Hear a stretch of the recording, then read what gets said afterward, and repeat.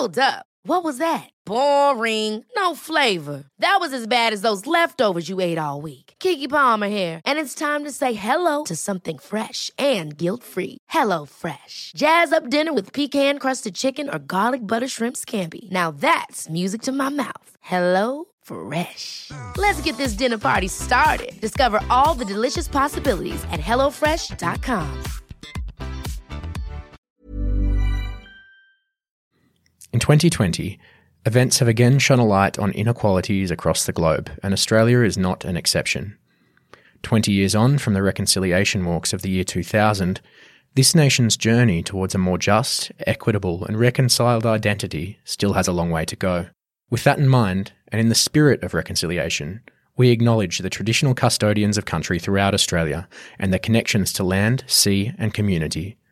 We pay our respects to the elders past, present and emerging, and extend that respect to all Aboriginal and Torres Strait Islander people today.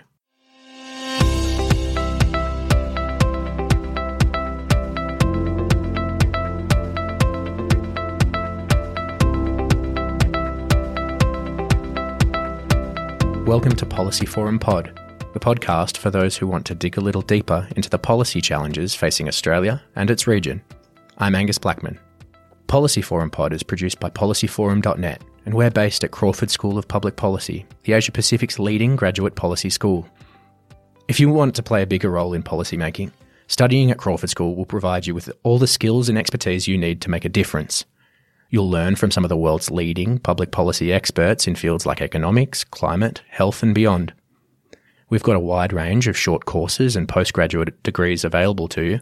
Go check them out at crawford.anu.edu.au/study. Now, the internet, especially social media platforms, have given us the opportunity to share information like never before. But unfortunately, not all information was created equal. Rumours, half-truths and even straight-out lies can spread at lightning speed, shared unknowingly, and sometimes knowingly, by users all around the world. Left unchecked, these falsehoods are having serious and lasting impacts on issues as diverse and critical as climate change, politics, and the current coronavirus crisis. And while far from the only nation to face this challenge, the United States has in many ways become Exhibit A when it comes to the spread of falsehoods online. This presidential election campaign has become an information battleground and has highlighted the impacts this can have on a polity. So today we want to ask, what impact is misinformation and fake news having on our political systems, and what can policymakers do to tackle it? And we've got two excellent guests with us today to discuss these issues. First, Dr. Erin Newman is a cognitive psychologist. She's a lecturer and undergraduate advisor at the Australian National University's Research School of Psychology, and she's one of the authors of the Debunking Handbook 2020, a free new handbook describing the best ways to combat misinformation. It's also a big welcome back to Dr. Jennifer Hunt. She's a lecturer at the ANU National Security College, where she specialises in the national security of critical systems, including energy and cyber, and recently wrote a Global Health Security Network report looking at COVID-19 disinformation and conspiracy theories, as well as their longer-term implications. Erin and Jen, thanks so much for joining us. Thank you. Thank you very much. To start with, I wanted to ask both of you, just how big a problem is misinformation for our public discourse? Erin, maybe if we start with you. I think it's probably good to answer that question with something very concrete, which is I think that we've seen the impact of misinformation in 2020 in a very, very concrete, scary way. We know that misinformation, in particular in regard to public health messaging, can have effects that directly affect or influence what happens to an individual. But the flow-on effect is huge in terms of how that can impact on communities. So, yeah, I think 2020 has been a year where we've all sort of, it's come much closer to home in terms of the impact of misinformation. We can talk numbers in terms of, how quickly misinformation spreads on social media. But I think thinking about it in that very concrete way is a good way to think about the impact that we're all experiencing right now.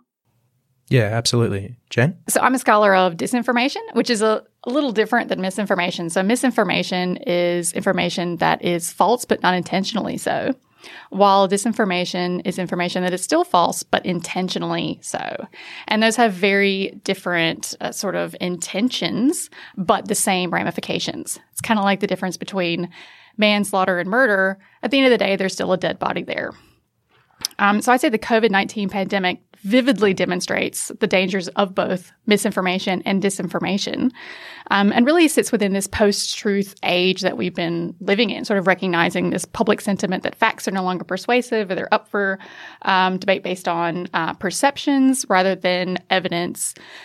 And I think probably the most dangerous intersection of that has been conspiracy theories, which are neither misinformation nor disinformation. There's sort of this gray area where nefarious intentions are assigned to these secret groups that are controlling our lives in these ways that are a threat to our health and well-being. Erin, I wanted you to take us a little bit out of the policy space just to start and into our own minds for a moment. It can be easy, I think, to sit back when we're talking about misinformation and fake news and disinformation as well, and to think, well, this would never happen to me. I'm not that gullible. But as you've pointed out beautifully in the past, most of us have been sucked into believing something that isn't real. And spoiler alert here for any kids that might be listening along, but that's Santa. Why is Santa such a powerful piece of misinformation? Well, I mean, taking a step back and, like you're saying, thinking about how, as humans, we come to believe things are true, or how we establish whether things are facts or whether we think they're false. When you think about how we do this from a cognitive perspective, we talk in psychology, we talk about people taking either an analytical approach or a more intuitive approach in assessing whether something is real. And so when we think about an analytical approach, that's looking at, for example, the logic behind a particular claim, or the coherence in terms of how the evidence hangs together for a particular idea that you've encountered. But because as we go through our lives, we're often multitasking and we only have a certain amount of cognitive effort to use at any one moment, people are often making judgment based on sort of what we call like a gut feeling, which is an intuitive reaction to information we see.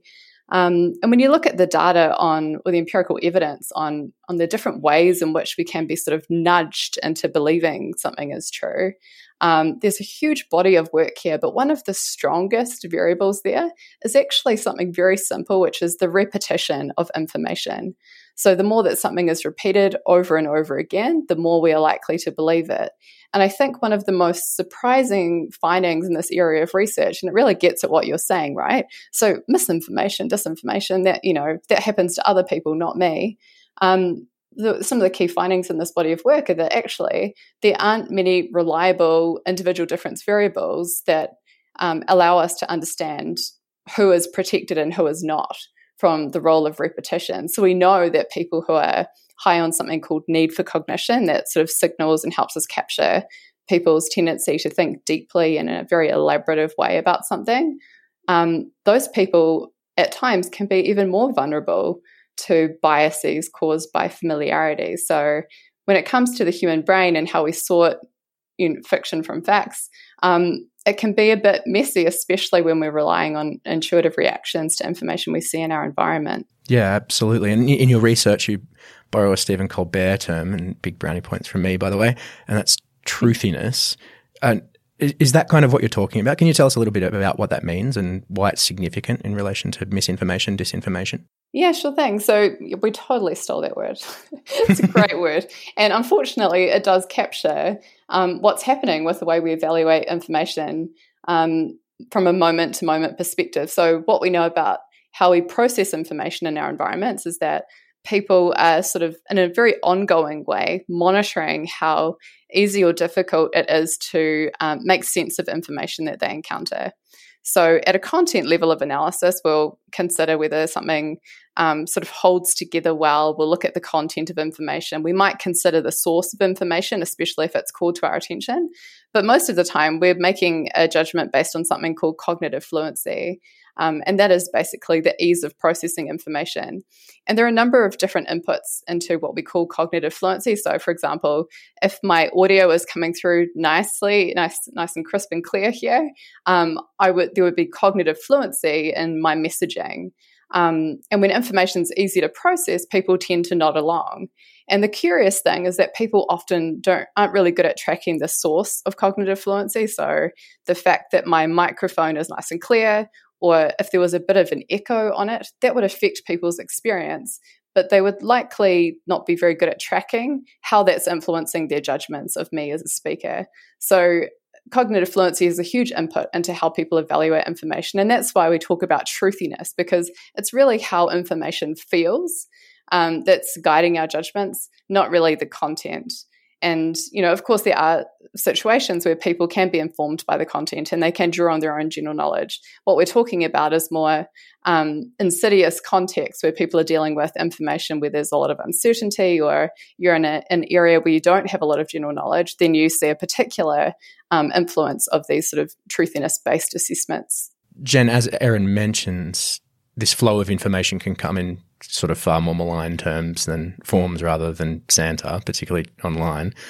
Why is it so difficult to distinguish between fact and fiction, particularly on, I guess, social media? Well, I think part of the reason is that the cognitive load is so high for everyday pieces of information that one of the shortcuts we've relied on is experts. And we're losing trust in experts and institutions and the fallback on credentials. And I'd say that there's even a movement celebrating ignorance in some corners, going to Wikipedia University or thinking you have as much knowledge as a physician simply by Googling WebMD. And I think it was Professor Tom Nichols who warned in his book, The Death of Expertise, that dismissing in learning is now a habit of mind that's sort of crippling the ability of people to exercise basic civil and social responsibilities in their communities. And taking information wholesale from social media, from the dark web, the dark corners of the interwebs, without reflection. And I think it's one thing for citizens to do that. It's quite another for our leaders too. So I'd say far more dangerous is when leaders pick up these conspiracy theories, this disinformation from wherever it springs on the interwebs, and then it's laundered through traditional media, right-wing or shock jock radio, Fox News, and then it's sort of airborne. That's a vector. And we saw that people who watched, for instance, certain shows on Fox took COVID-19 far less seriously than peers who watched different shows.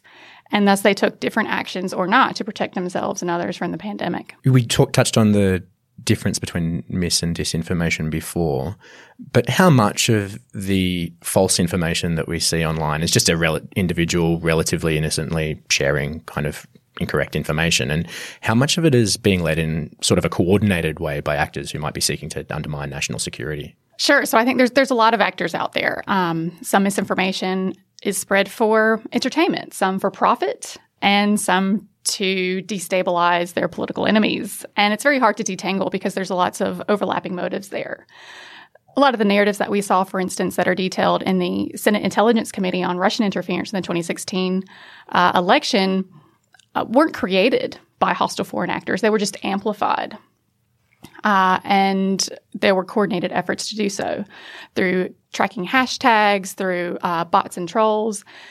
And this is not just around elections and policies. There have been documented incidents, I think as far back as 2014, where public health researchers were tracking how Russian bots and trolls were interfering in vaccination discourse online, sort of muddying the waters around scientific consensus and, just contributing to division. So I should say the goal of disinformation and misinformation is very different. So disinformation, the goal is to undermine credible sources of information and to erode trust between citizens and their democratic institutions. So that division is fomented for a particular reason, but the narratives are the same across many of them. Yeah, and I want to talk a little bit about the US context a little bit later on in the second part. But for now, Erin, what sort of tactics are being used to counter the spread of misinformation, and are they working? Yes, that's a really interesting question. There's a pretty decent scientific literature looking at that question because it's really tricky. So what we know from the research on misinformation in psychology is that misinformation is very sticky. So there's something in psychology that we call the continued influence effect, and it's specifically supposed to try and tackle how can we correct misinformation. But what it does is actually captures how sticky it is. So let me tell you about it. So in sort of connects with things that Jen has already noted. So exposure to misinformation is not innocuous. So we know from the continued influence effect literature that simply being exposed to misinformation, even when you're subsequently corrected on that misinformation, can have effects that bleed on to people's behavior in other contexts. So for example, say you get sick and you initially think, oh, it's food poisoning from this particular restaurant. And I come by and say, hey, by the way, it's not actually that. Here's a different attribution for your experience. The continued influence effect shows that people still behave in a way that is consistent with the initial misinformation. So I'd avoid the restaurant. So I think the big question that cognitive and social psychologists have been trying to figure out is, how do we deal with misinformation given how sticky it is? And I don't think we have a complete solution yet. So I can tell you that when you look at debunkings, they're most effective when people are given an alternative explanation for the misinformation that they have encountered. But they're complicated, because when you think about how we share that information or try and correct something in the general sort of popular media, there are all sorts of hurdles that we have to pass. So first of all, when someone starts to read a news article, you're assuming that they're going to read right to the end and that they're going to encounter a very effective debunking with a nicely worded, very sticky alternative explanation. But we also know it's the case that people often don't get right to the end on these online articles. So in working, I think it's a big effort in terms of working with journalists to figure out, how do you actually structure an article so that, number one, you can make the truth really sticky, and number two, you can address the misinformation but include an alternative, and do that really early on in the article before people have left and moved on to the next thing. Is it a little bit the case that once an idea takes hold, it's a bit like kind of the horses bolted, so to speak? You know, the people get attracted to this idea and hold on to it. That's what you mean by the stickiness. Yeah, there is that. So that's, once it started spreading, it's kind of everywhere. And that's a case where we would say as scientists, it's worthwhile debunking. So it's worthwhile engaging and producing effective corrections to that misinformation. But there are other contexts. And Jen, I'm not sure what your data are on this. When you look at the conspiracy theories, some of them start and they don't spread very far initially. And once someone engages with the conspiracy theory and attempts to debunk it, for example, that might not be the best approach when it hasn't spread too far to begin with. So one of our cautions would be not to engage if something hasn't already gone viral, because simply engaging through an effort of debunking can be a platform for something like that to spread more rapidly and broadly. Yeah, absolutely. Jen, did you have any thoughts on that? I was actually interviewed by Pharmacy Times about this. Someone had gotten a hold of this report and had asked, okay, well, pharmacists are the front line for healthcare in a lot of these communities, and we're already seeing conspiracy theories and disinformation and misinformation around vaccines. So what can we do? What should we say? Should we repeat that narrative? And I said, always start with the truth. So I think part of the mistake that we make is we repeat the conspiracy theory to debunk it. And thus, through that repetition that Erin was talking about, it becomes further embedded. Start with the truth and reframe it.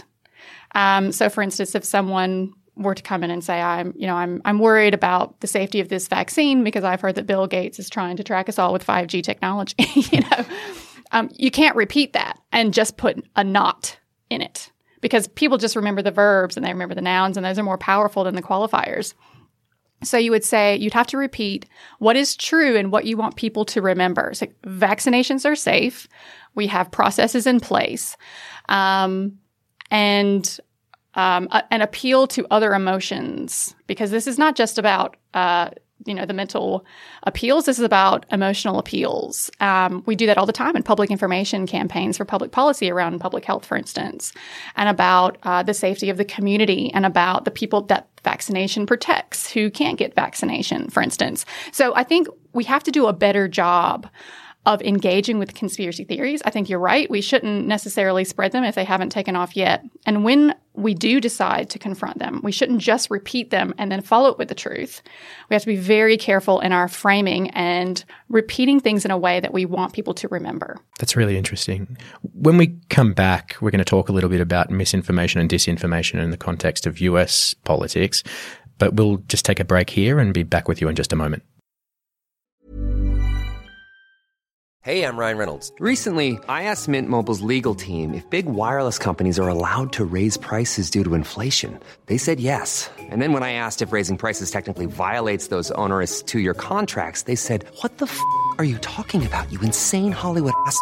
So to recap, we're cutting the price of Mint Unlimited from $30 a month to just $15 a month. Give it a try at mintmobile.com/switch. $45 up front for 3 months plus taxes and fees. Promo rate for new customers for limited time. Unlimited more than 40 gigabytes per month. Slows full terms at mintmobile.com.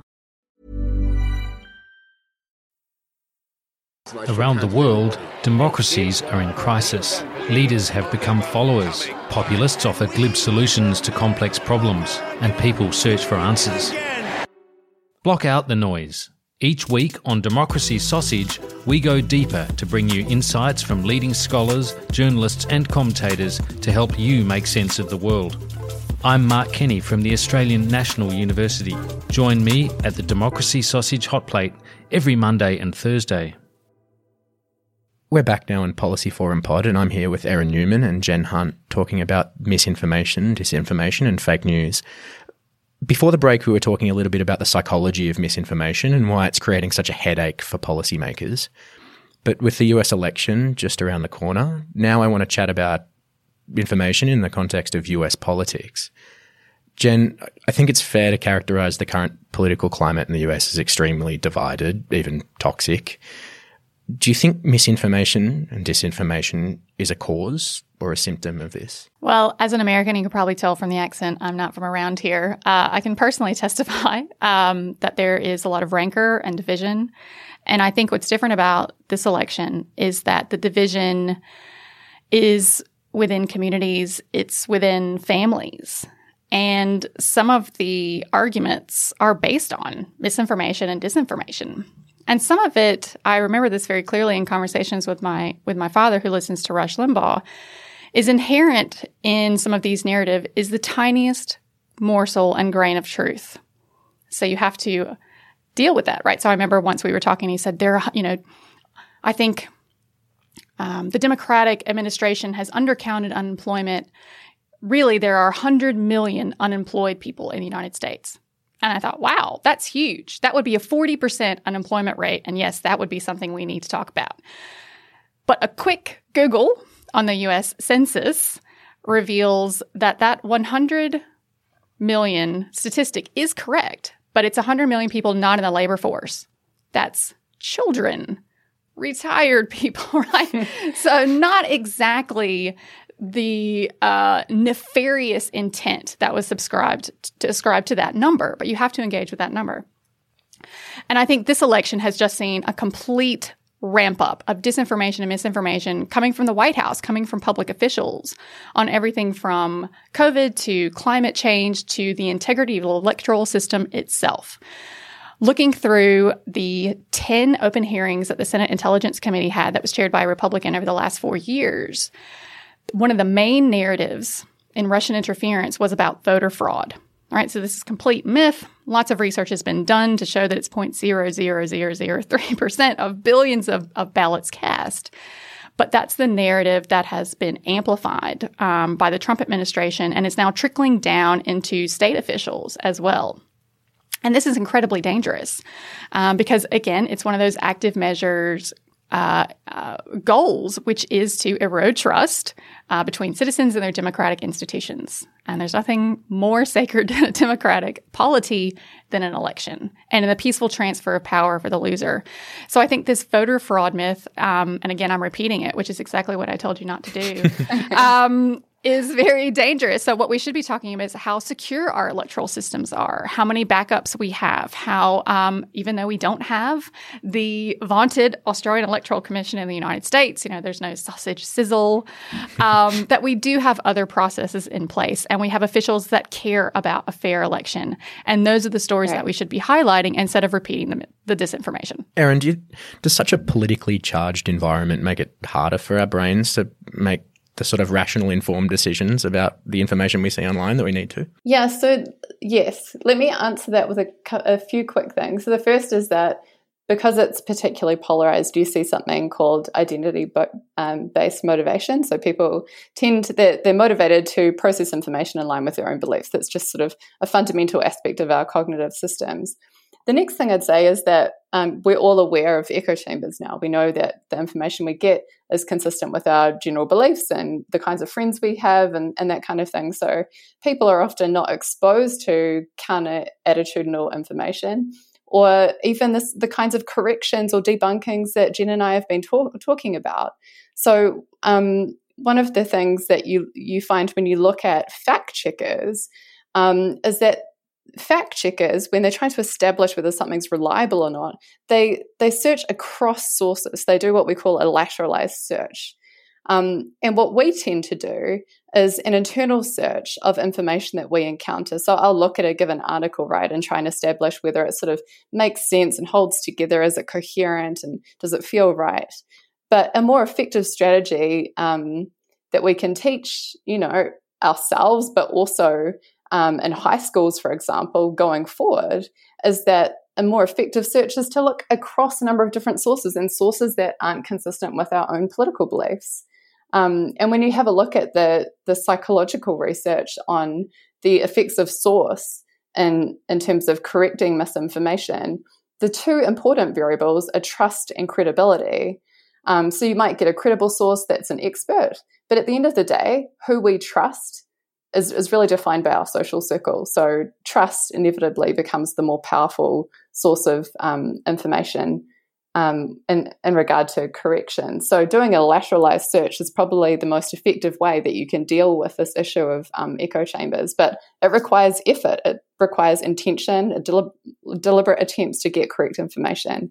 And I guess one of the problems that Jen and I have flagged is that people don't necessarily have the time to do that every time they see something. And the effective information that we encounter on social media is insidious. We might see repetitions of a claim over and over and over and not go and search to establish whether it's right or wrong. Absolutely. And those lateral searches aren't just a function of time, but of technology. So when I'm teaching propaganda and information warfare, the first thing I have my students do is they all take out their laptops, their phones, and we Google the same term, and we see what different results we get. And so those echo chambers are sometimes built for us by algorithms, which are primed for engagement. And as we know, BS is highly engaging. But it's also based on our IP address, our previous searches, what type of computer we're using, what browser we're using. And so I think we have to instruct people in lateral searches, but we also have to gain some control over technology that narrows our search results from the start. Yeah. I mean, there's clearly, you've talked a little bit about this already, Jen, but there's clearly a significant number of people who take in the US who take the president's word as gospel, even if his statements are disproven, right? Erin, how significant is it that these statements are coming from a position of power, for many, a trusted source? Does this make it so much harder for people to tell fact from fiction? I'm not sure if I should. There are a few different ways I'd think about answering your question. Sure. On that front, does it matter? Some of the data says it doesn't matter. When you think about, there's some research looking at whether it's ethical or unethical to spread information that to be factually incorrect. And that has to do with a little bit in terms of morality. And when you look at statements that have come from people in high positions and powerful positions, and when people know that the information is factually incorrect, they're more likely to share it and less likely to think it's unethical if it's been repeated several times. So with that in mind, I would say that sometimes the source just doesn't matter at all, but it's these more basic cognitive functions that are contributing to people's behavior. I think political scientists might disagree with you, Erin. Jen? We have in political science a body of research about decision-making and partisanship, but about the importance of elite cues, that in the absence of infinite time to investigate every option, that we tend to take our cues from leaders. And in some ways, the reason that we vote for certain people is that we trust their judgment. And we sort of outsource some of that everyday thinking on every single issue very deeply. And so I think the power of elite cues have been demonstrated through the pandemic. If people got their source from President Trump, they underestimated the severity of the virus. They believed conspiracy theories about the origin. They didn't trust the efficacy of mitigation efforts like masks and lockdowns. And they're also the least likely to be signing up for vaccination because they don't think it's necessary, right? If you believe that the severity is overblown, then you're not going to take extraordinary measures. And so I think when it comes to positions as powerful as the President of the United States, the power of elite cues can't be underestimated.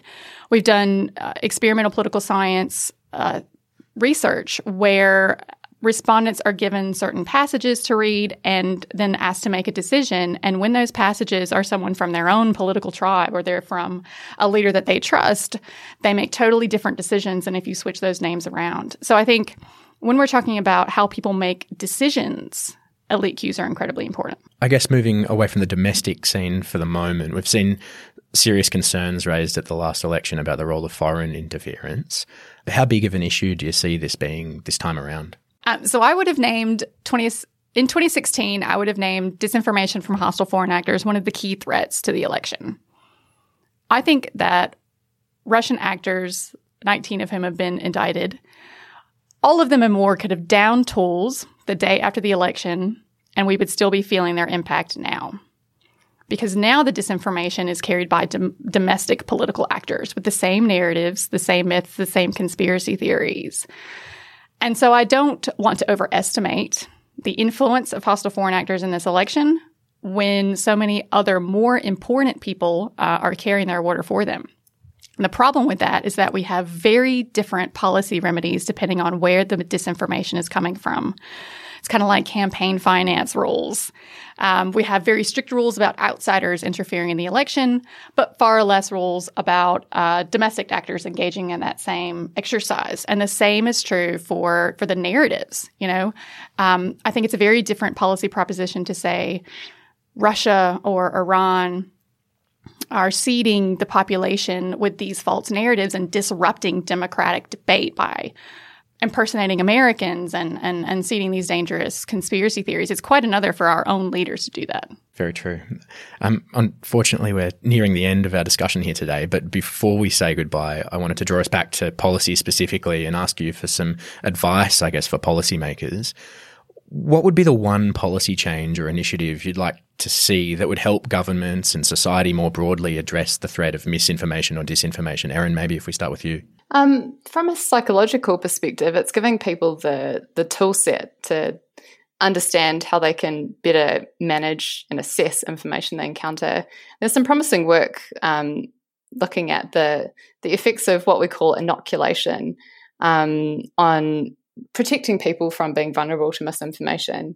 And that's at its very basic level, really just highlighting for people the kinds of approaches that are used by people with intent to disinform or, in the case of misinformation, I think it really applies more to disinformation, and what sort of approaches are used by those people so that it's easy to identify or easier to identify in practice.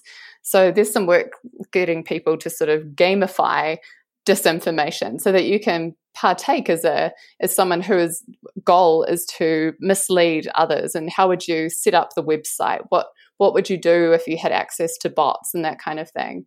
And after people have exposure to a game like that, where they're given the same tools that have been used in practice and in real life, those people are then less susceptible to misinformation or those kinds of practices later. And it's good news. There's evidence that generalizes. So if I teach you about the tools in one particular context, for example, regarding climate change, those same practices are identified when I give you information in a different domain. I think that I really find the idea of gamifying that really interesting. And based on my very wet, cold Canberra weekend, I think making it more like FIFA 21 will probably help me better understand mis and disinformation. Jen, how about you? Sure. So I have a couple of options. When I seize control, this will be enacted. The education element is incredibly important. I think we have to realize that what we learned in 2016 is that the people who most spread fake news were the over 65 crowd on Facebook and ultra-conservatives. So education isn't going to reach those people. They're no longer in the schoolyard. But I have seen quite creative assignments in that children have to do an assignment to ascertain the credibility of information. And it's essentially a fake news exercise, but the task is to complete it with a parent or grandparent. So really the target of that education is not the child. It's the groups that have been identified as vulnerable to misinformation and disinformation through previous studies. On the policy front, I think we also have to look very carefully at technology and traditional media. It used to be that we had a fairness doctrine in the United States, which meant that news broadcasts had to feature this thing we called facts. And if they didn't, then they were fined or they could lose their license. And I think what we've seen is that when it comes to public health, the difference between fact and fiction is the difference between life and death. Some of the most dangerous reporting I've ever seen involving misinformation and disinformation has been about the pandemic. And I think part of it was an attempt to just fill a vacuum of information and to provide certainty and community in a time when people are really looking for answers. But I think we all have to be very clear about what the scientific process actually involves when it comes to these things. We are investigating a new phenomenon. We are updating our information as it comes out. So there is no benefit to leaping to conclusions or discounting future activity and actions from the start. But I think that we have to look at how traditional media, not just social media, amplifies misinformation and disinformation. There have been a couple of community-led organizations that target their advertisers, and we've seen a huge loss of advertisers for corporations or organizations that profit from misinformation, like Breitbart, which is online exclusively, but also Fox News, losing heaps of advertisers, more than 50% on certain shows. And brands not wanting to be associated with misinformation and disinformation. So I think consumers can take some action. Professional organizations can create codes of conduct or ethics. Potentially, if we're talking about physicians going on social media and saying things that aren't true, and psychologists also have a code of ethics that they, if there are complaints about them, then they have to, deal with those, or their professional qualifications are at stake. So I think it's going to be a constellation of activities around regulation, around codes of conduct for professional organizations in positions of public trust, potentially including political parties, and education as for everyone as consumers of information. Plenty to think about there. That's all we've got time for today, unfortunately. So thanks so much to Erin and Jen for joining us here today. Thank you very much for having us. Thank you. Listeners, we'd love to know what you think about today's discussion, so please reach out to us. You can find us on Twitter at APPS Policy Forum, or send us an email at podcast@policyforum.net. Or if you want to get in touch with the pod team directly, other listeners as well, and even some of our guests, join the Pod Squad on Facebook. Just type in Policy Forum Pod into the search bar and you'll find us there. We can't wait to meet you there. And if you haven't done so already, the best way to keep up to date with all of our Policy Forum Pod episodes is to subscribe. We're on Acast, Apple Podcasts, Spotify, or wherever you get your favourite shows from. We'll be back with another episode of Policy Forum Pod on Friday, but until then, stay safe and bye for now.